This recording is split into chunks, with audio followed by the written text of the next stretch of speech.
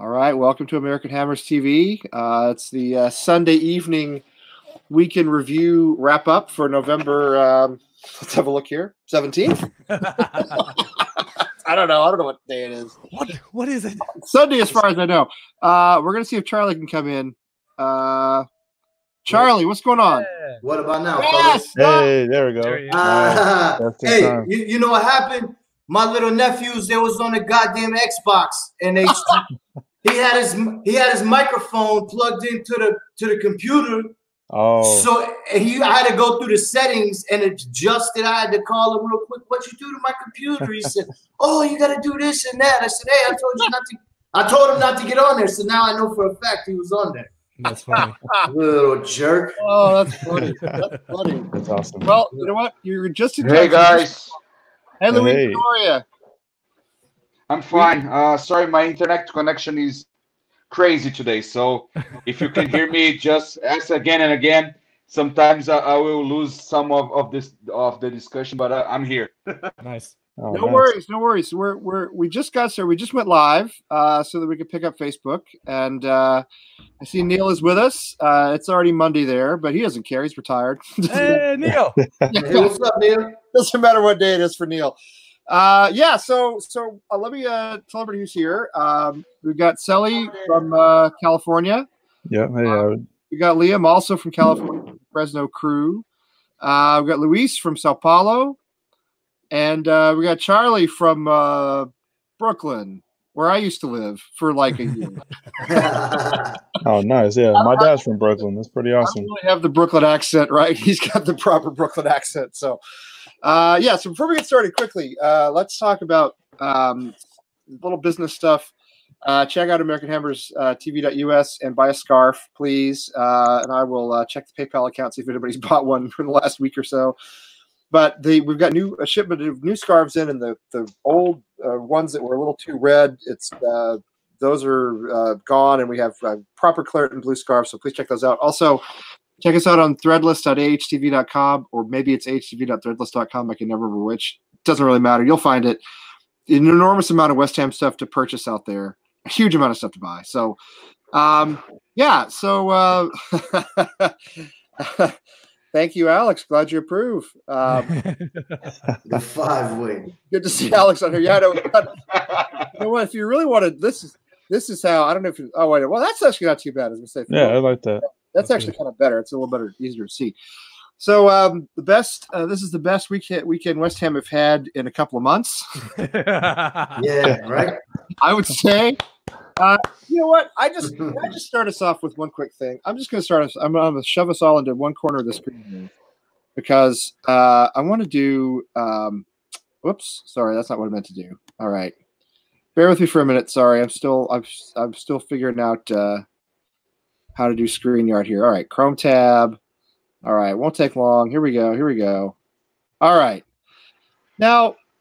You guys may or may not have seen the women's team had a very rough outing today. They went to Manchester City. They lost 5-0. We know that happens against Manchester City. It happened to us in the opening match of the season with the men's team. This is what Matthew Beard tweeted today. He's the coach, the manager of the women's team. You can read it for yourself. If you can't read it because it's too small, he says, "I want to apologize for the West Ham women fans that turned up to support us today. Uncharacteristic performance from us, but my fault. My fault," he says. "It's been a tough 24 hours for everyone, but we will regroup for Wednesday and show what I know we are capable of." I mean, what will it take to get something like this from Manuel Pellegrini? To get something that says, "My fault, I'll fix it, I'm on this." Are we ever going to hear this from him? Who wants to jump in first? Never. Shoot, he lost 5-0 to Man City too, and we didn't hear anything like that from him. But I guess it's different circumstances because that was the beginning of the year, and everybody kind of expected that. Yeah, I mean that's true, but obviously the run of form we've had has been brutal, and all he ever does is come out and say, "I don't know," or "I would have replaced all 11 players if I could have." I mean, he's not getting. All I want to hear is him say, "I take responsibility for this. It's my club, and I will fix this." I mean, am I alone in feeling this way, or does anybody else feel the same way I do? Well, no, you have to expect as much from your manager, right? Because at the end of the day, they have to own the performance as much as the players do. And, you know, we're all asking for better of our players. We're asking better for, you know, the veterans like your Mark Nobles, your Aaron Cresswells.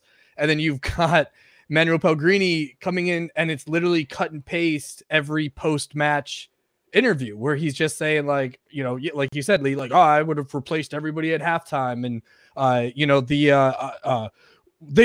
we had a great game plan, and then the other team scored goals. Yeah, no shit, Sherlock. Like, what the fuck did you think was going to happen?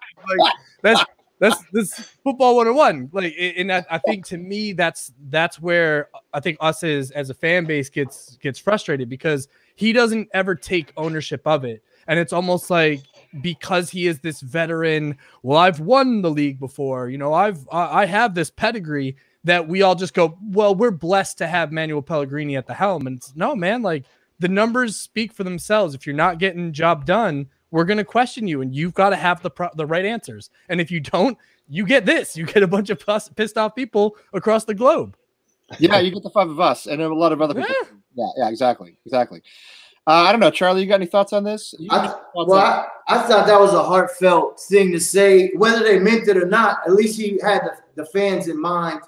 You know, Pellegrini comes out there and he's like, oh, well, if the team scores the more goals, we're going to lose. Well, are you kidding me? We know how it works. We don't understand what I'm saying.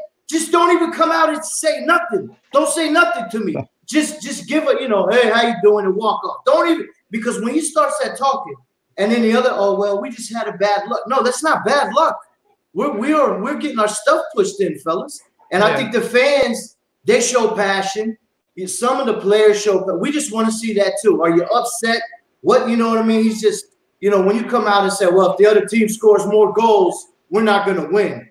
You know, that gets me going every time.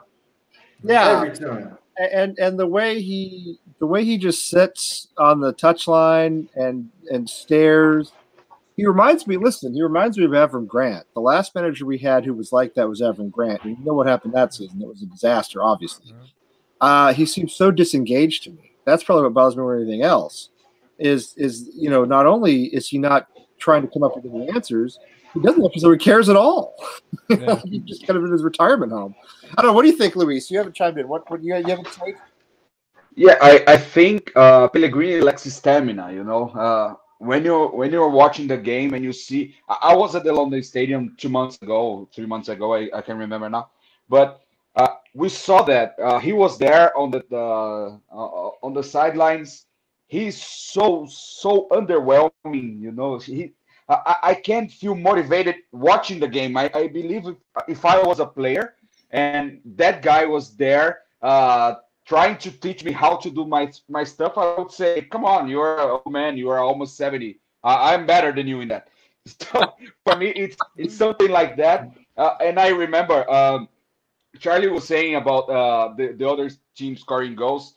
He literally said that after the Burnley game. He said the problem was that Burnley scored a goal. So how that can be a problem? That's football. Right. He should have a game plan, plan A, plan B, plan C, and change his approach to the game.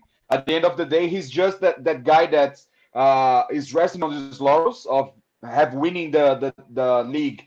I don't know, 10 years ago, 5 years ago, whatever, but with Man City. But he's doing nothing different from Bilic or even Big Sam. The fans hated Big Sam because of his approach to the game. But why is Pellegrini different? He never won anything. We don't play attacking football anymore. You know what Pellegrini is? He's Sam Allardyce without organizing the defense, right? Right. At least with Allardyce, we were organized in defense. The problem with Allardyce was once we conceded, he had no idea what to do. You know, as long as we kept a clean sheet and got a point, he was happy. If we conceded, everything fell apart. Pellegrini doesn't even have that. He doesn't even have the defensive organization. He just has, I don't know what he's doing. I have no idea. So we'll get back to him in a minute. I'm curious, did anybody watch England this weekend? No, I didn't. No. Okay, I didn't either. No. I won't even lie about that one. I was checking the score, but I was trying to watch the match. So well, I was I was going to ask because I saw today that there was. I just didn't watch. I didn't see it. There was a lot of criticism of Declan Rice, as there always tends to be after he plays for England. I didn't know if anybody had any thoughts on that, but probably not. Nobody saw the game. So. No, look, I'm West Ham till I die, but I'm also an Irishman at heart. So if England loses, that's always a little feather in our. I'm sorry. I know Sally and Lee. I know you guys are wearing the England badge, but nah, for an Irishman, man, like. Nah, it still stings a little bit about Declan. I won't lie. Oh, no, it's still feel it.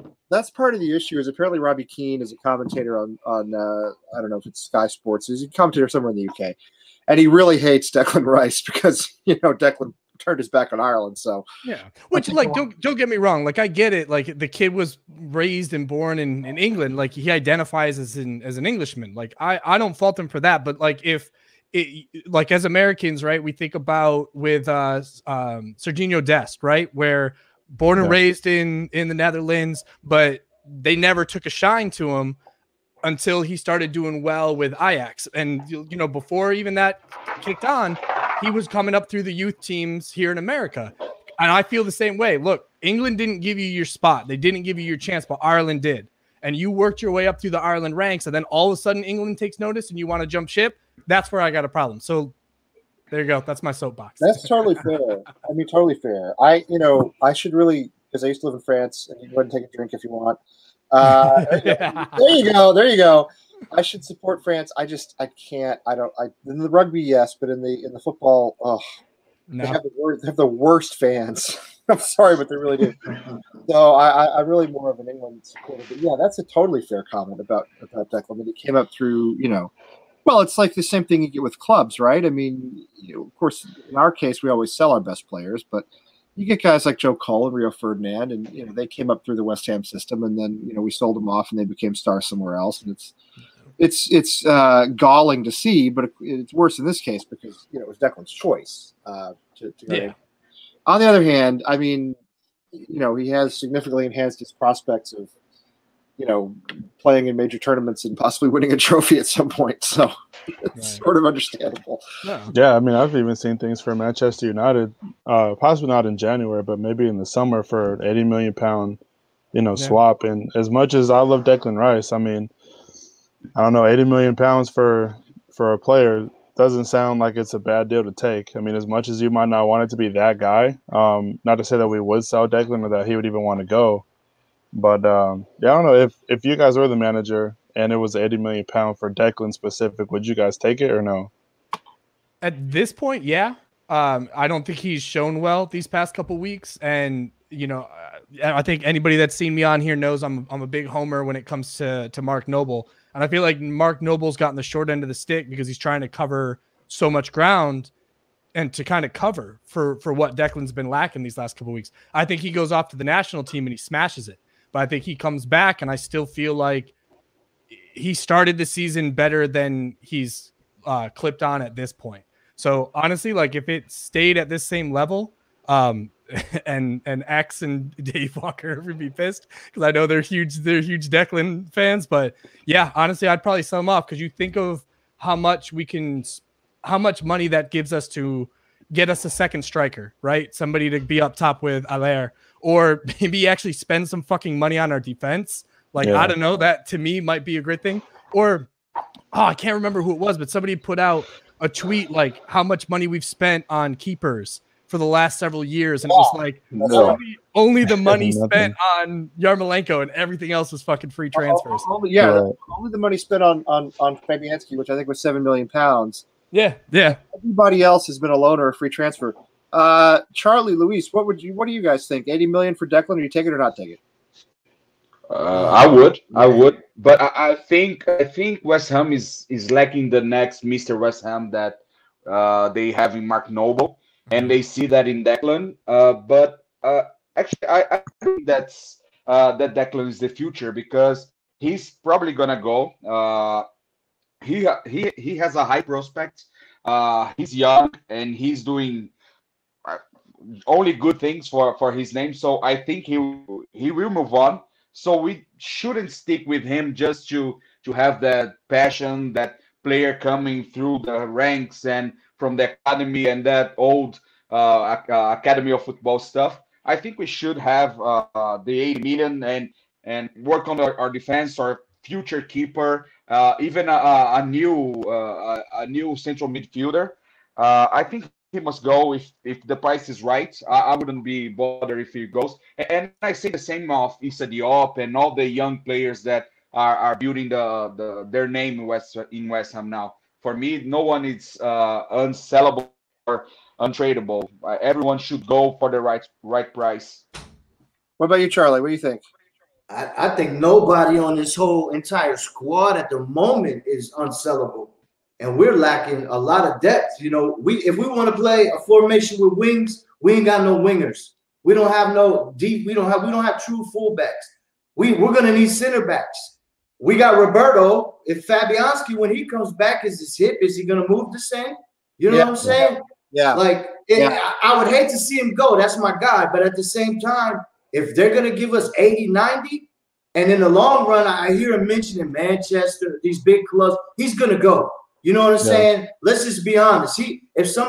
When his thing's up, he's gonna go. So if we could get something to turn that into a real good player, or maybe a couple players, because we're lacking depth right now. So I would hate to do it, but you know, I think it would be best maybe, you know, financially for the team. But will they spend the money though? You know, that's the thing. I think that's the biggest concern for me is, I mean, first of all, my thought is I'm with all of you guys. You know, when the season started or back during the summer transfer window, when there was the rumor that Manchester United were looking at Issa Diop for £60 million, back then I said, no, don't sell him. We need to keep our good young players. You know what? £60 million, we should have done that. If it was we should have did that. We should have. It may not have been true. We don't know if it was true or not. But if that was true, we should have.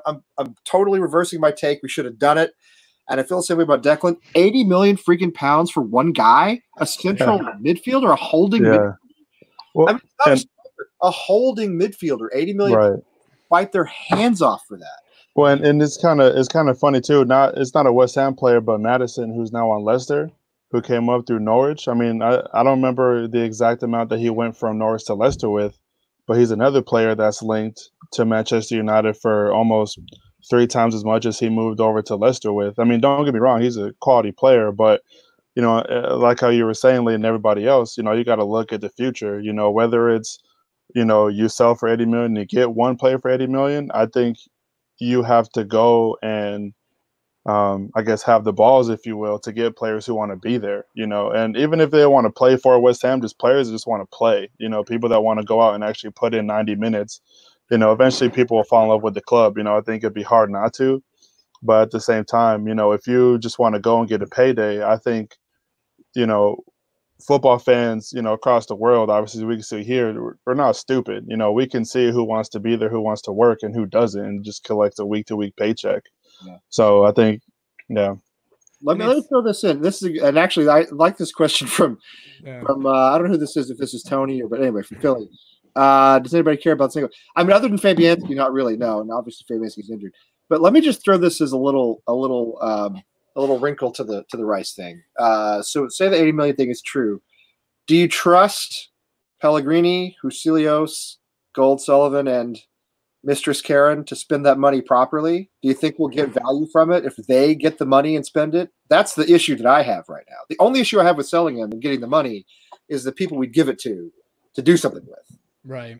Well, and isn't that kind of the trip of it too? Is because you think about some of the decisions that they have made, like, and bringing up Snodgrass is a perfect example. Wasn't it Sullivan's son or whatever was the one that was like begging him? Yeah, that was like begging him not to bring him on. The fuck's that about?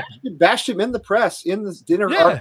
Call him in the sun. After they put him on loan. Yeah. And that's the thing that trips me out, because you look at a player like that, you know, Philly's good to call it out, man, because you think about Noble, right, Mr. West Ham. You think about the other ones that embody the spirit of the club. Robert Snodgrass is fucking right up there, like if not number 2 in the top 5. And I think that's the thing that's tough is like I will take a squad of players like Robert and like Mark because they have heart, because they have grit, because they're going to grind out 90 minutes. And I don't care if we lose. I mean, I care a little bit, but I mean, like if we lose. But they all gave their heart for the badge. That's all you can ask for. Dude, I'm sweating bullets at home, and these guys are walking out there without fucking anything. And I think that's what gets us. I think that's what grinds us up. More effort when you're putting in more effort than they are. When you sweat more than you, that's an issue. That's a problem for me, right? Yeah. And I think any West Ham fan, nobody expects that we're going to win titles. Nobody expects we're going to win trophies. Nobody thinks that. We just want our players to give everything they have, you know. And think about when we look at like Leicester, right? I think everybody going into this season thought, like Charlie Boy, you said it before, like we have no depth. But I remember coming out of summer, going into the beginning of the season, we all thought we did. We're all like, oh, look at all the players we got. We got depth. I thought we did. It doesn't matter if we got injuries. We got backups for the backups. We got academy players on loan. Yeah. We can recall them at any time. We're going to be golden. And look how fucked we are. And it's crazy to me because we like how quickly it turned. And I know for myself, I went into the season thinking we were going to do like Leicester is doing right now. I didn't think we were going to just straight up go and win the whole league, but I thought we were going to battle for top 4, top 6 easy. And look at us, like we're sniffing around relegation right now. This is insane. Again, I thought we could be top 6, top 8. I did. I mean, I thought that was definitely within the realm of possibility. Coming out of 10th and disappointing season with the Arnautovic situation and everything else. Yeah, I thought we had stabilized. I don't know, Charlie, Luis, what do you guys think? 80 million, but you're giving it to that group to spend. Is it still the right thing to do? I mean, I ain't got no choice. You already know what I think about the top guys in the suits. They're not my kind of people. So but where we're at, we gotta, we have no choice. I mean, we don't. I mean, I think they could have spent a little bit. I just watched some video that somebody said something about like 45 million, and they could have spent more than the net spend what they spent. And I see we weren't even in the top 15 of what like Stoke, and there's like bum teams that spent way more than us. Like we're not even. It's a joke. So Walker spent almost 100 million pounds this summer. Yeah, I mean, we're nobody's gonna catch up with City with the billions. That's crazy. But I have no faith at all in the board and Pellegrini. I think Pellegrini wants these people. He wants guys. And I don't know if the article is true, but I seen something where he said he needs this and that, and they told him, hey, you said this was good. You had the squad. We gave the squad. Now, that's it. Make it work. We ain't giving you nothing else. And if that's true, I don't think that's fair, you know what I'm saying, to Pellegrini, because we've had injuries let's see, Antonio. We've had some injuries in the midfield. We've had injuries at the goalie. So I don't trust him, but I mean – I don't have no choice. What else are we going to do? I mean, well, I'll tell you what. First of all, welcome to Ray Borum and Charlie Walsh at the middle of the night over in England. It's good to see Charlie in here. We like Charlie and Ray, along with our friends from Philly. Where's Gabe and Wally? Gabe, where are you, brother? I know you're hurting after the Longhorns lost, but come join us. Come join us. Come talk about West Ham. It's so much better. Oh, man. One thing too, just real quick. I don't know if anybody listened to this past week's podcast with the West Ham Way podcast, but they were talking about this issue too. And not if anybody's heard it, I won't go too long on it. But they were saying how it's kind of a slippery slope in terms of like being mad at the board for not producing players. Because I was seeing a few years ago we had pitch invaders, all that, board out, and then the board actually did open up their pocketbooks. And I think the thing that is a little frustrating is the people that Pellegrini and his people win to get, they just so happen to not pan out just yet, because I mean, you got Fornals, and in the summer he was tearing up with the U21 Spain team, and I know everybody was excited to see him, and then preseason comes and the defense was an issue then, but we were putting in 5-6 goals in preseason. So, and that's the other side of the coin, right? With selling anybody for a lot of money is, I listen, when we bought Fornals, I was excited. When we bought Wilshere, I was cautious, but I thought, well, if he's healthy, he could be arguably our best player. Biggest dip in football. It's just been bust after bust. I mean, even Felipe Anderson, who might be our most skilled player, has really not looked good this season for whatever reason. He never come back to being what he was before. So I mean, the board spent £100 million a couple of windows ago, summer window of 2018, I guess. after the pitch invasions and all that. And they did. I opened up the pocketbook. They did. I don't like them. I don't think they're going to carry us very far forward in terms of progressing at the table, but they did. They spent some money and they bought what they thought was depth, but it just didn't pan out. Yeah. It just didn't. And just to add on that, Lee, if you remember 3 or 4 seasons ago, we passed on Kante and we stuck with Alex Song. Yes. If we believe everything ex-WHO employee says, so I believe him. So we passed on Kante, passed on Madison, we passed on Tielemans from Leicester as well. We passed on a lot of players. So I don't trust him with the 80 million, but I don't trust the quality of the players they can bring to West Ham as well. Because now we have Husilius, but apparently David Sullivan doesn't like to give all the power to Husilius, and he brought Fornals, and he's being questioned for that because he's young, he's Spanish, he never been tested in Premier League, and West Ham went there and spent 5 million. So we have a problem with the selection. We have a problem with the price we are paying for the players. I don't trust neither Sears or Pellegrini or David Sullivan to hire anyone, to buy any players. So for me, we are in a state now that we just can't be hopeful in the future because, okay, Pellegrini is fired and Husilius go with him. Selection and buying players come back to David Sullivan. What do we do then? Well, no, that's start to begin to trust them again. I don't think so. That's a really good point. And Ray asked a question. And Ray, I'm not totally sure. He asked, "What do you think of the 60 million lost so far? Did you mean 60 million not spent well on players?" I'm not sure what he means by that. So Ray, if you follow up, we can talk about that. But let's get to something I saw a headline today, and I'm not going to bring it up on the screen because it always crashes this old MacBook that I have if I try to bring up. It was out of Hammers News, but it's been all over. Guess who thinks he's going to get the West Ham job or possibly Southampton job? Tony Pulis.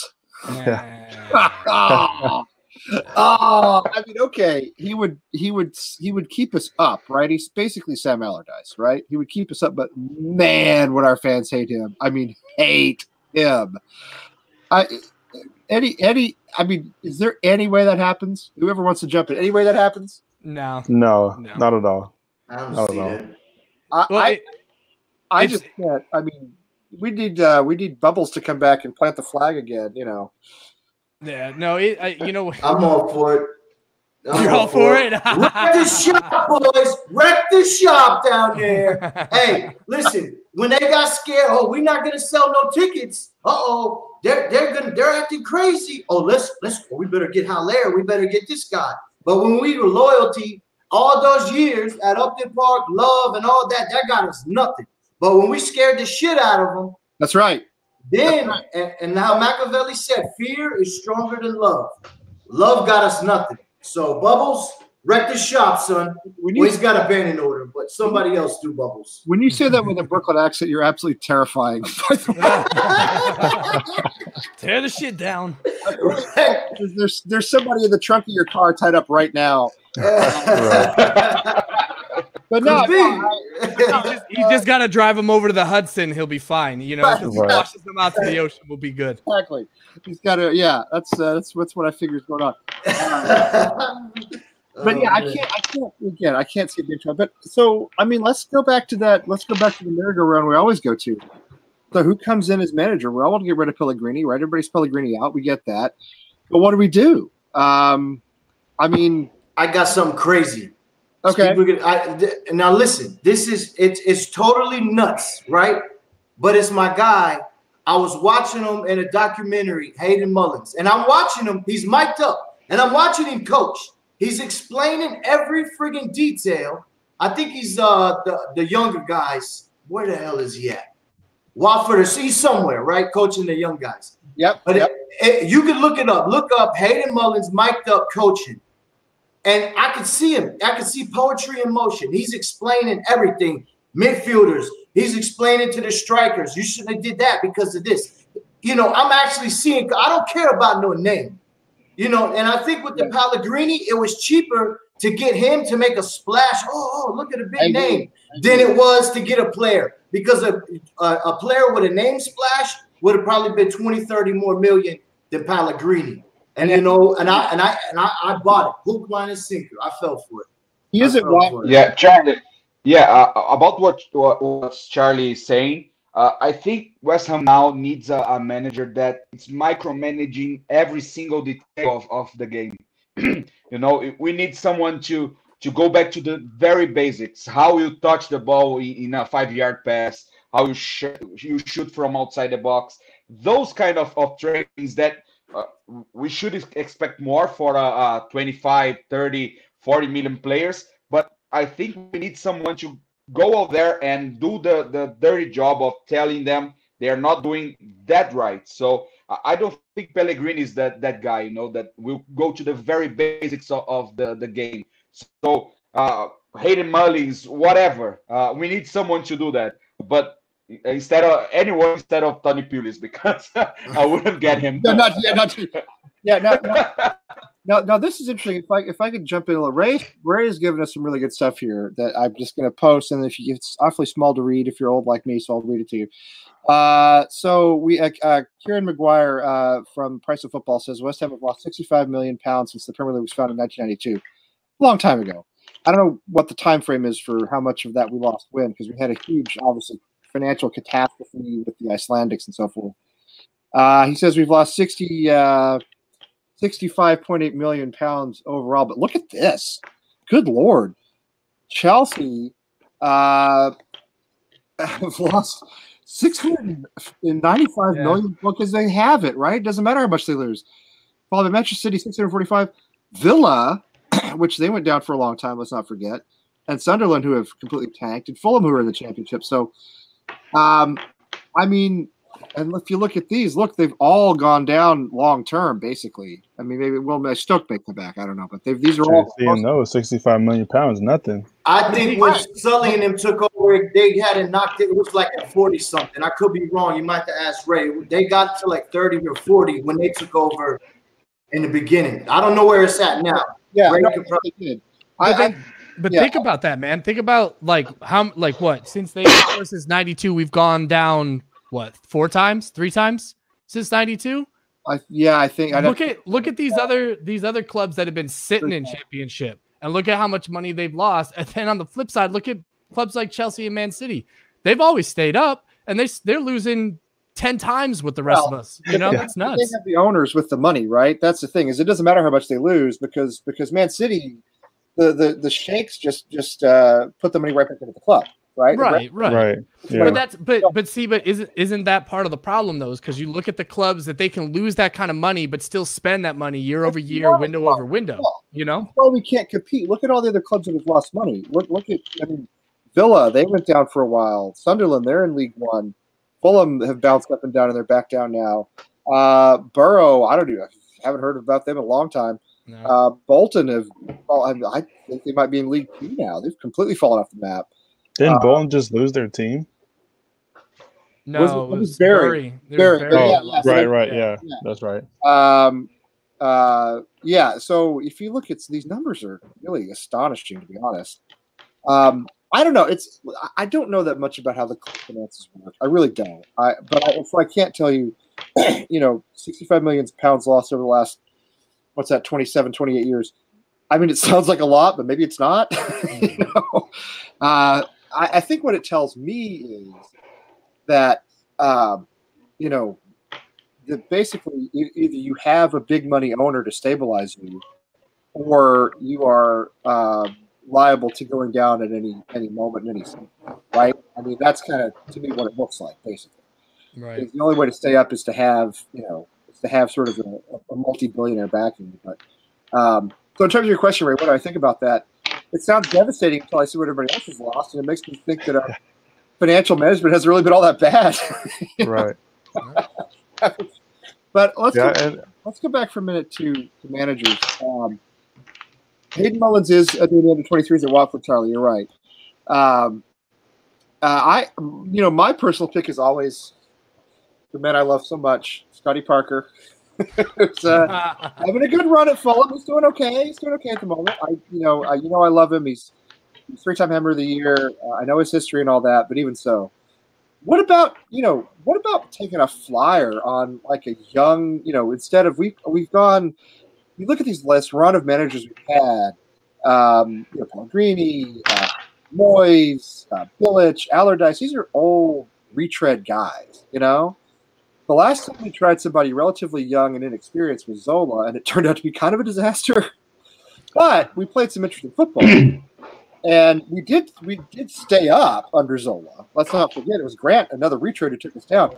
What would you guys think about like reaching out to Hayden Mullins and saying, or somebody like that, and saying, "Hey, you're 35-year-old manager, come give it a shot." Go ahead. Go ahead, Sally. No, go ahead, Sally. I was gonna say, I think when you're looking for a new manager, there's a bunch of factors that go into it. Obviously, I think the biggest, and especially when you're trying to do something big for your team, is you're going to have that name recognition, like a Pellegrini. But I think at the end of the day, no matter who you get, whether everybody knows him or no one knows him, does the team buy into this person? Now I'm not sitting here necessarily saying that the board or whoever else is going to go and ask each player individually, hey, what do you think about this guy? Because then you're going to have 22 different answers for who you want as manager, and you can't please everybody. You're going to have somebody that comes in and he's kind of a hard ass who's like, okay, well, this is how we're doing stuff, but at the same time, it's also going to listen to, or if something isn't working, it's like, okay, let's adjust and move forward. Because at the end of the day, if the players, and that's ultimately who the manager needs to impress. Like, I mean, we could get somebody we don't like, but as long as the players are all for it, we'll get around. If a team is sitting around putting W's on the board every week, then eventually we'll come around with the manager. But I don't know. It's hard to say because, sometimes retread guy work, sometimes they don't. Sometimes people want players who used to be at the club. I would think a majority of the time that doesn't work. I don't remember the last time a player came in to lead a managing club for 10 years at a team he used to play for. But you look at Ole Gunnar Solskjaer, and it's not going great for him, right? No, it's not going great at all. And that dude has nothing but money, who wouldn't want to play for Manchester United kind of thing, So I don't know. And then on the same token, not to ramble, look at Sheffield United, small money, a manager that maybe not too many people know. And they're the highest United in the table right now, So it's I don't know. It's just the players like them. The guy I come back to, the guy everybody wants, and I would love to have him too, is Eddie Howe at Bournemouth, right? I mean, Eddie Howe is I'm looking at him. I don't just know this off the top of my head, by the way. So I'm looking at this. He's 41. Bournemouth is the only team he's ever managed. I mean, he played until 2007. He started managing in Bournemouth in 2008. I mean, he took over. And now, granted, they were, I think, a couple of divisions down at the time. I think they were done in League One at the time. But even so, he's the guy, right? He's like the golden goose we all want as West Ham fans, or at least a lot of people do. They gave him a shot when he was like 30-something years old and said, hey, just come in and take it over. Now, there was less risk because it wasn't the Premier League, right? And they had not really been an established club. They didn't have a lot of money to worry about. But they basically said, like, okay, do it. I mean, it's hard to imagine Gold and Sullivan because they seem to like these really established guys. But, I mean, I don't know. To me, there's the thought of, yeah, why not somebody like a Scott Parker, somebody like a Hayden Mullins, somebody who's young, somebody who's energetic. I mean, what's the worst that could happen? We go down. We're going down anyway. I think. No, go ahead, Luis. Yeah, go. No, I think that at this point, we are with the second oldest manager in Premier League, and we have Frank Lampard, we have Eddie Howe, all the younger managers doing well. I think that can relate to NFL. You see that Sean McVay in the Rams did a fantastic job in the last 2 seasons, and now all the teams are trying to go for. I don't know if a guy took went for a cup of coffee with Sean McVay, he's being hired for NFL teams, and I think that the same can apply to Premier League now. If it's a younger and I don't know, full of energy manager, and in the championship, okay, you have the pass to go to Premier League, and I don't think that it's pretty much what Premier League needs because it's big money involved. Television in England is crushing the managers. I remember when I first joined this podcast, I think it was the first or second week of Premier League this year. We were talking about Lampard and how he wasn't going to work because he wasn't experienced. He wasn't that. We spoke a lot of negative things, and he turned out. So I don't think that a younger and full of energy manager is the answer. But I think for West Ham now, we don't have anything to lose. So we are going down with Pellegrini. I don't think we are pretty much in risk now because we have terrible teams there. We have Southampton, which is terrible. Norwich, that you're never going to turn that table, I think. Yeah. So Pellegrini isn't the answer, and younger and hungry manager isn't the answer as well. But I think we are in a position to dare to hire someone different. Scotty Parker, he was my favorite player from West Ham growing up because he was the guy with all the screamer, all the beautiful goals when I first started to watch the matches. But at the end of the day, I don't have a perfect model for manager to move forward. I don't think it's Pellegrini, but I don't think it's Eddie Howe as well because, as Lee said, he's a one-job manager. He just managed Bournemouth, which is in a smaller city. Burnley. He managed Burnley, but yeah, I mean, he managed Burnley for like 2 seasons, but basically just Bournemouth. Yeah, I think Burnley is bigger than Bournemouth because they have some history, but it's buried in 80 years of Premier League and games after. So I don't think Eddie Howe is the name because we don't know how he will gonna be in the biggest city in the country, in a giant stadium. I don't know. I think I rather have Eddie Howe instead of Pellegrini, but I don't think he's the answer for a younger manager. I really don't know the answer for that now. Which kind of approach we need to have now? Well, or do we do like we did with David Moyes and we just bring somebody in? And again, probably it's not going to happen, right? Because the owners are not going to spend the money to fire Pellegrini or sack Pellegrini. They're not going to do it. So what we're talking about here, nothing will happen. It won't matter. It's just a bunch of guys talking on YouTube. However, let's say theoretically we really are, like really relegation threatened in January. Do we sack Pellegrini and do something like bring in an experienced manager who's out there as a free agent or whatever, like we did with David Moyes, where you just come in to bring a guy in for like 6 months and say, get us, keep us up.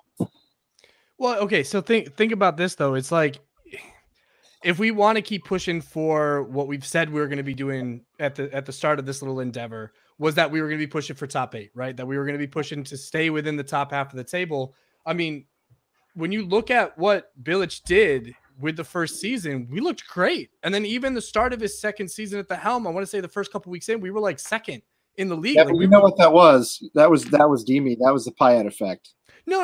I'm not saying that. Like, and I agree. No, it's 100%. But you look at that. But then they handcuffed him by not giving him money to buy the players, and then he started to fall off. And what was the biggest complaint that we had under him is that none of our guys had fitness. That he wasn't putting them through the ringer during practice, so they couldn't go the full 90. We looked dog shit by the 60th minute. It was like we had an hour in us, and we were fucked after that. But you think about Bilic, like we were saying earlier, I think Luis was saying earlier, he's like, Pellegrini's got his hands folded, his head in his hands. He's doing nothing. He's doing fuck all, sitting on the sidelines, stroking his tie. But you looked at Bilic was always at the edge of the technical box, right? Look, your tie's straight. Get the fuck over it. He's a tie stroker, right?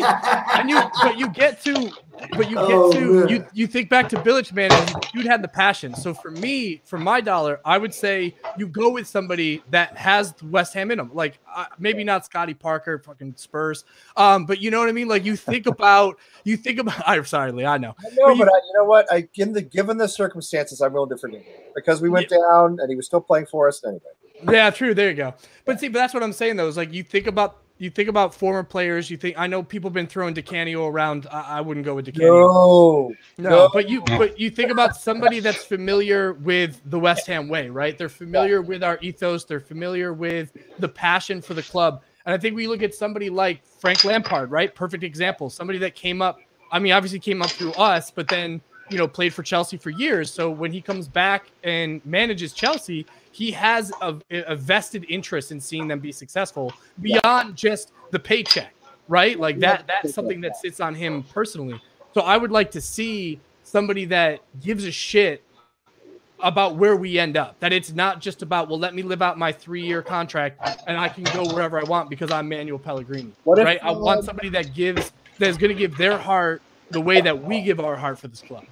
What if we just hand it to Mark Noble? No, absolutely not. I don't think player manager, old school like Pete Rose in the 80s. Yeah, my concern about that is then that's gonna be a black mark on Noble when things go wrong.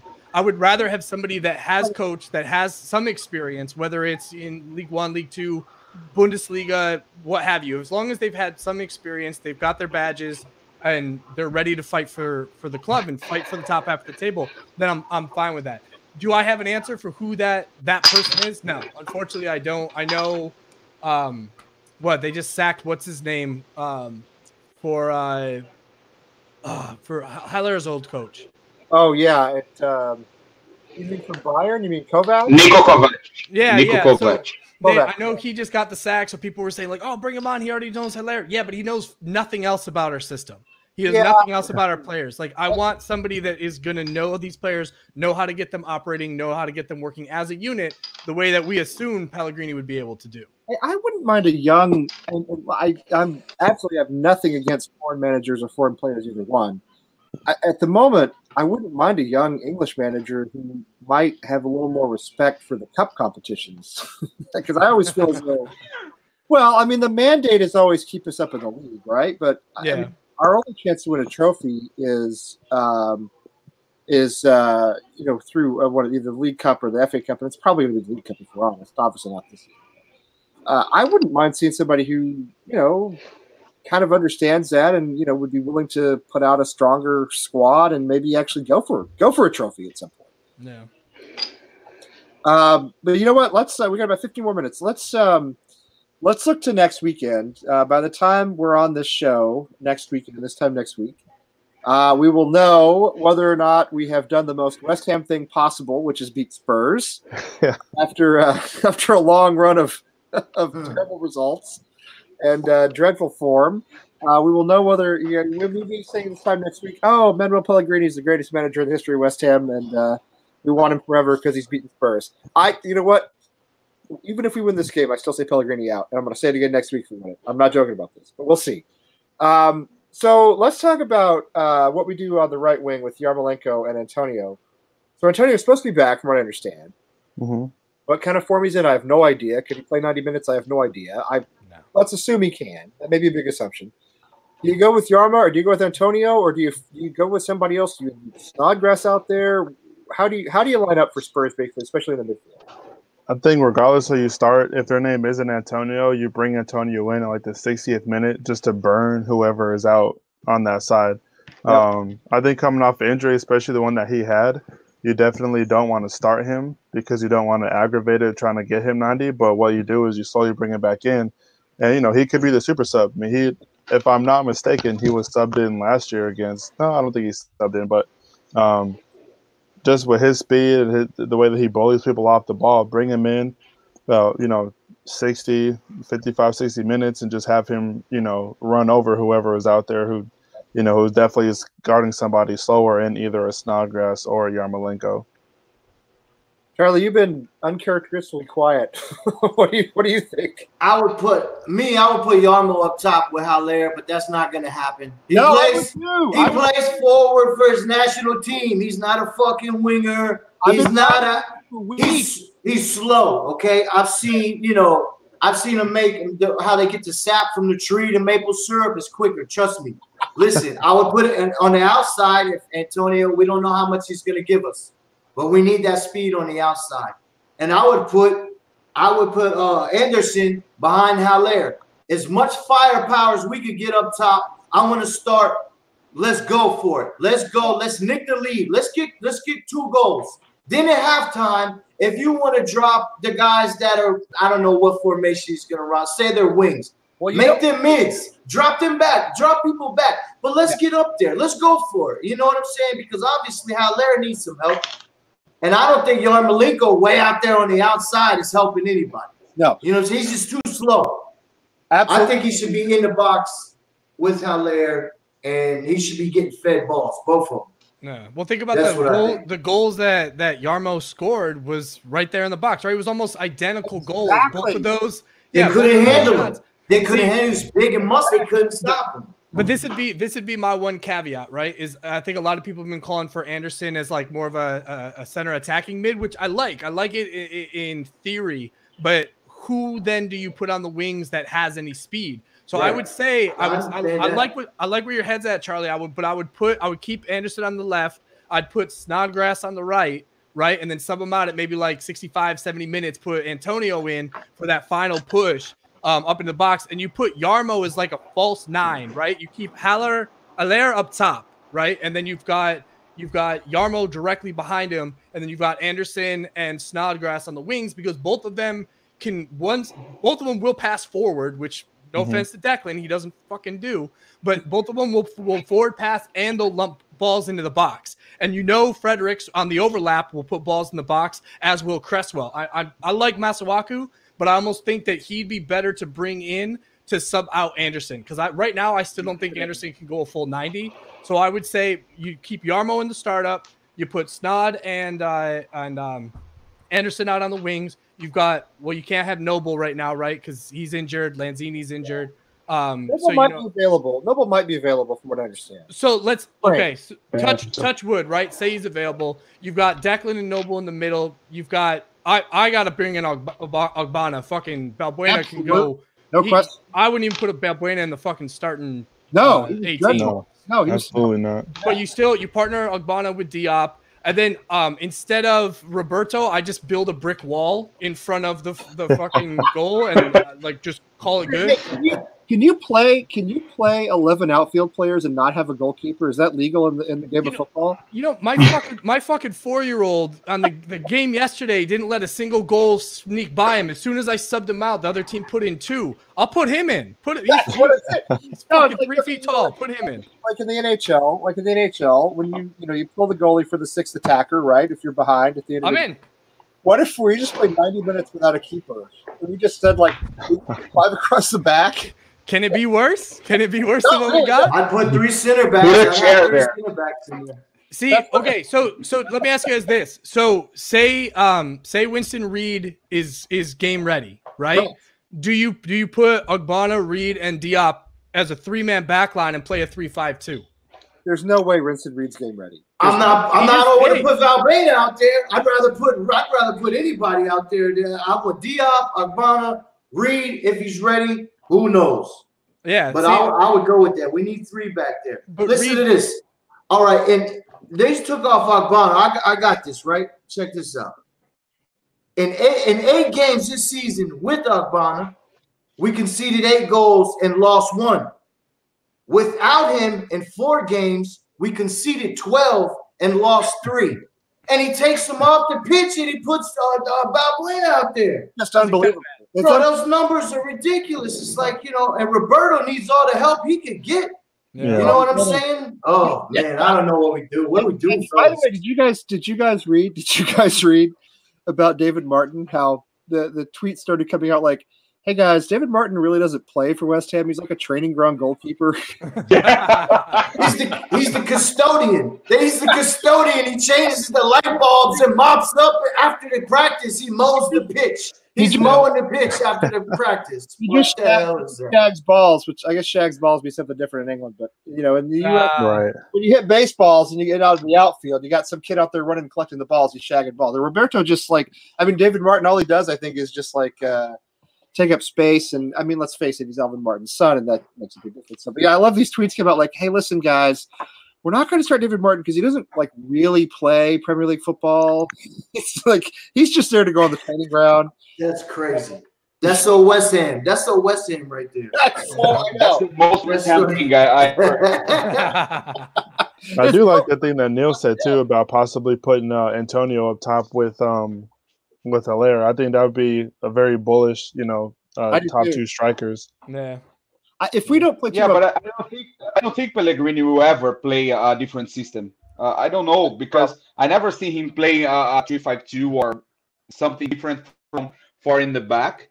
But I rather have that system for West Ham now because we need that extra coverage. I have an article here from the Felipe Anderson. He came through the ranks of Santos, which is the same team as Neymar. They actually played together. The coach, the manager at the time was one of the biggest Brazilian coaches ever, called Muricy Ramalho. And he said that Felipe Anderson is a very good and talented player, but he has, how can I translate that for English? He has building problems because he needs to be involved in the game to be awake, basically.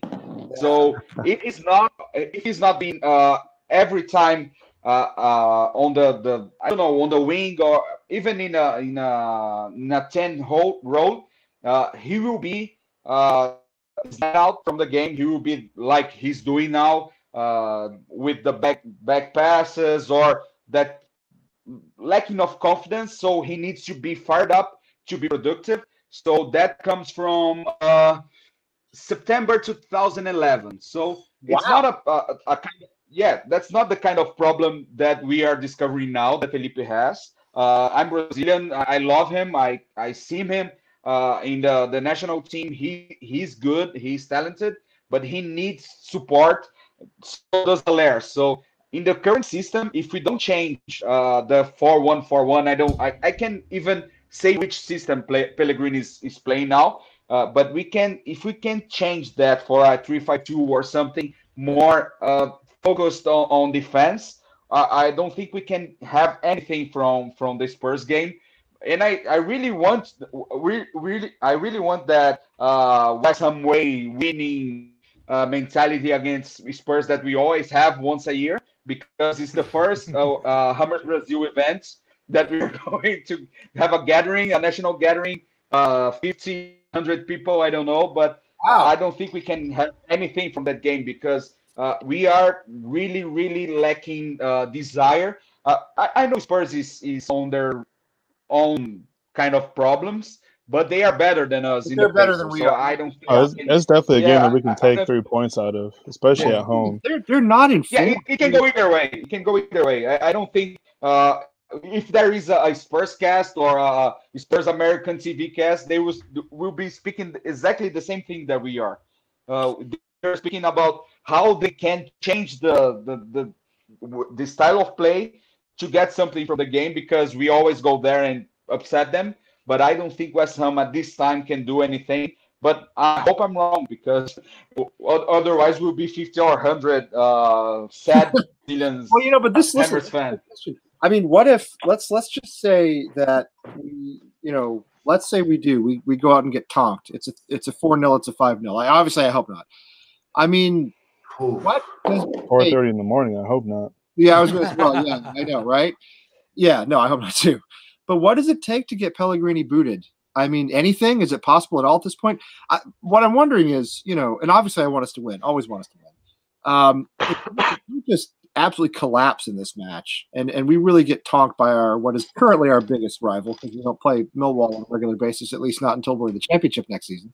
I mean, does it build pressure on him? What do you guys think? It's all speculation. I know we don't know, but I mean, what do you guys think?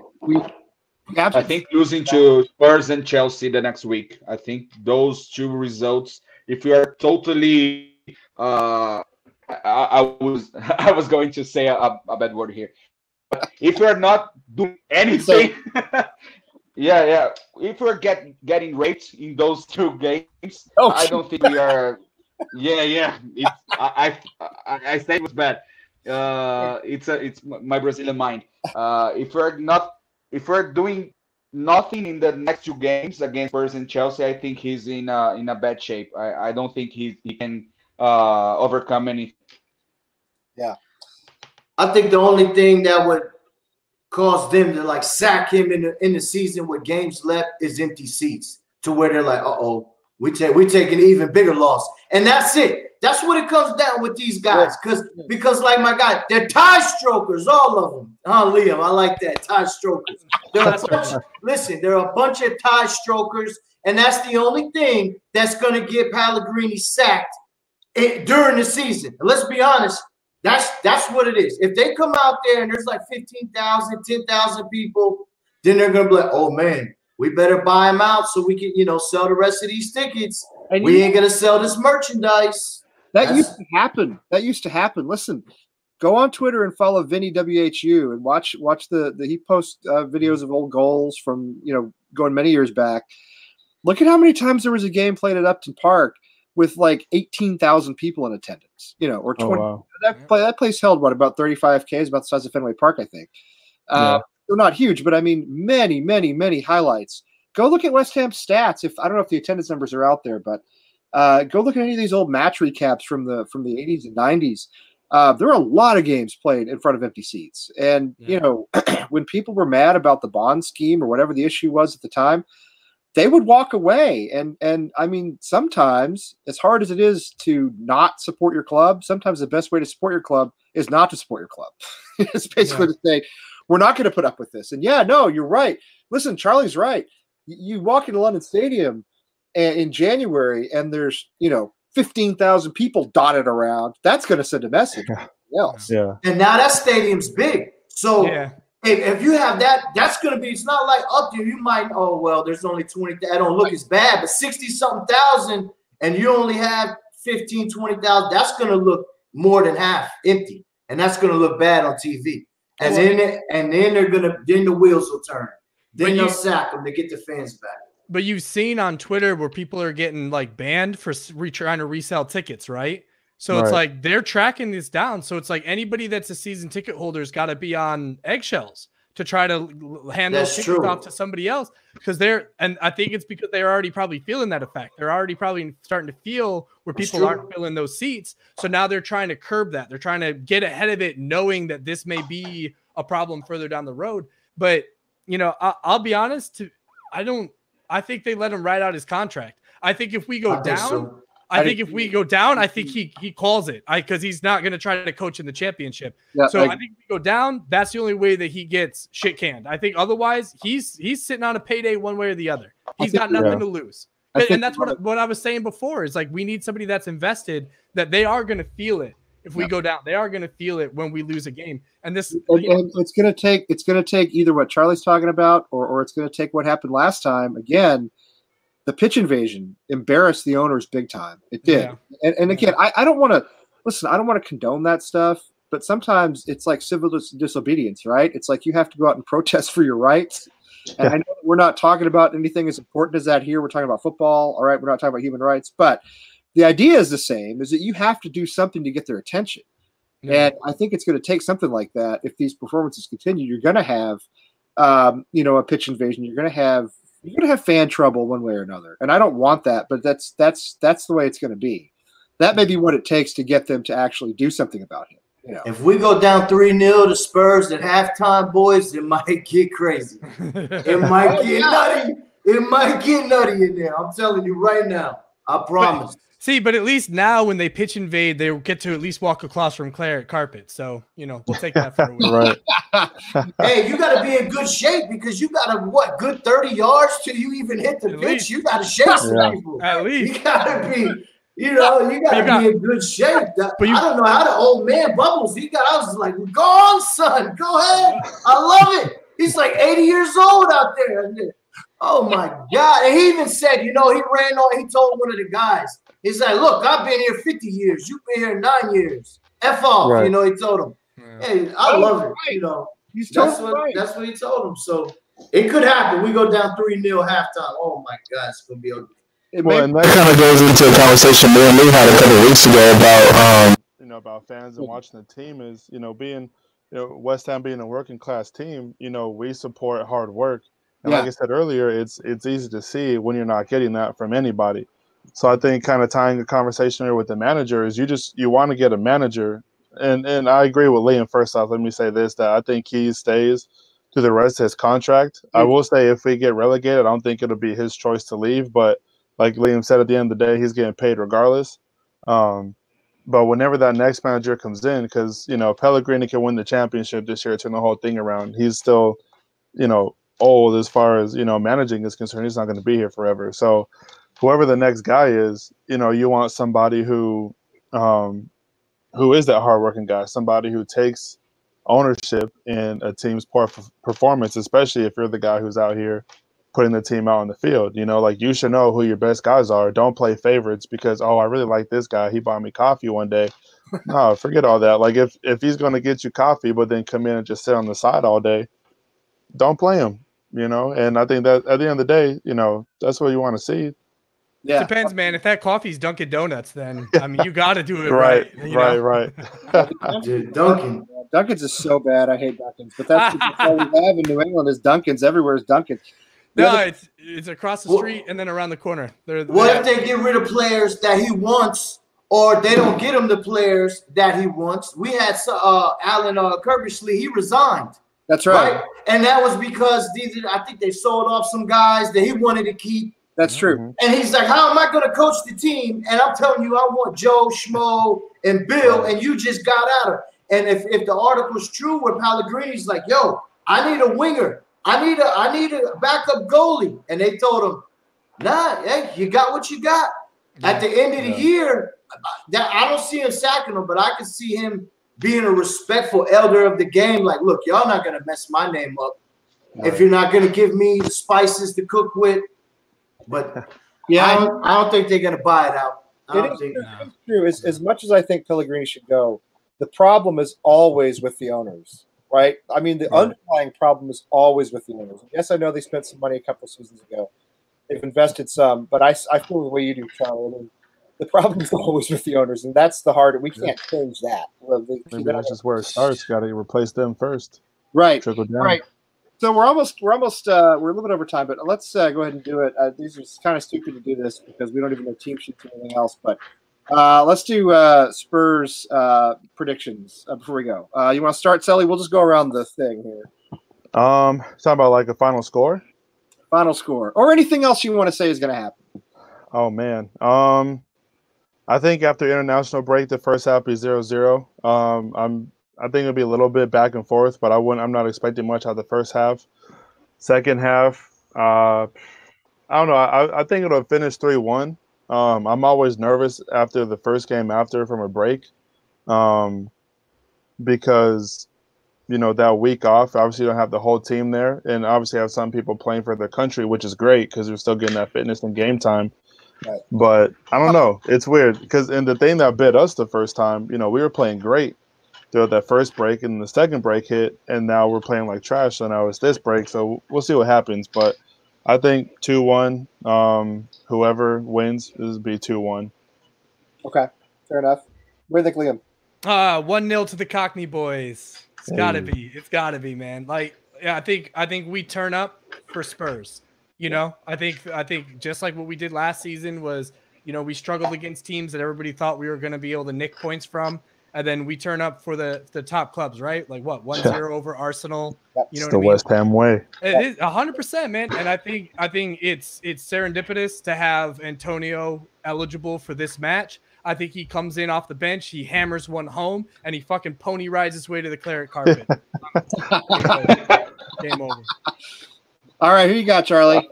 All right. And well, my family would disown me if I said anything other than West Ham winning. I will say 2-1. And we're gonna beat the dirty bastards from the north. And we're gonna I can't whether I believe it or not, I cannot say that we're gonna lose to no Spurs. Ain't happening. Maybe some magic happens. I think Felipe bends one. And then we get a header. 2-1 West Ham. And I'm gonna act a fool. You better believe it. Or I'm gonna be sick and have a heart attack. Either way. Well, for me, I think heart says 1-0 to West Ham. Head says 1-0 to Spurs. So I'm gonna stick with a draw 1-1. I'm usually more confident about a game against Spurs, but the last 3 or 4 games for me was so abysmal that I can't trust anything that the club is doing now. So a draw 1-1. But yeah, I hope I'm wrong. Let's see. Well, first of all, before we get to the last prediction, I'm going to Charlie ask what's the best donut. The answer is Donna's Donuts in Tewksbury, Mass. So, and we'll be taking no further questions at this time. Thank you. But I'm going to say that we absolutely win this game. We win 1-0. I'm with Liam on this because it's the most West Ham thing possible, and it's like Occam's razor, right? The thing that's most likely to happen is the most likely explanation, or whatever that is. I can't remember what it is, but anyway, you know what I'm trying to say. The most likely explanation is the one that's probably correct. Yeah. The most likely thing to happen is that we win because we're in total crisis, because we want to sack the manager, because our biggest current rival is coming into our much maligned stadium. So the logical thing would be for us to win. For us to lose 5-0, but you know what's going to happen? We're going to win 1-0, and then we're going to sit here again on the next Sunday night and be like, huh. Hopefully it's a convincing 1-0. Yeah, hopefully it's a convincing 1-0 and not like a lucky own goal or something like that. Oh, it'll be a Spurs scores first, but VAR chalks it off. Yes. And then we score one, we get it chalked off, and then we score another one at the death just to fucking send them out. I'll take it however I can get it. That's however I can get it. We're due for one. That's what my dad used to say. We're due for one. Mark Noble in injury time, and he takes it all the way from his end.